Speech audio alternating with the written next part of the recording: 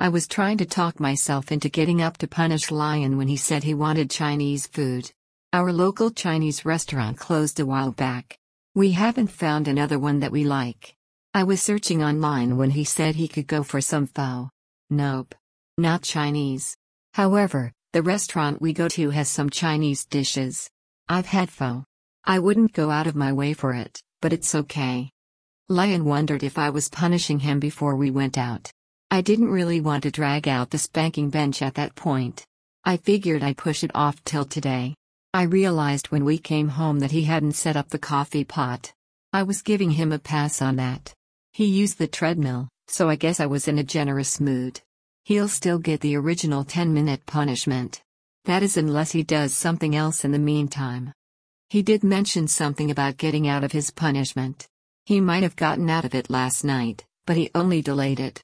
If I'd spanked him before we went out to eat, he wouldn't have been able to sit comfortably. While that's usually the idea, I wanted him to enjoy his meal.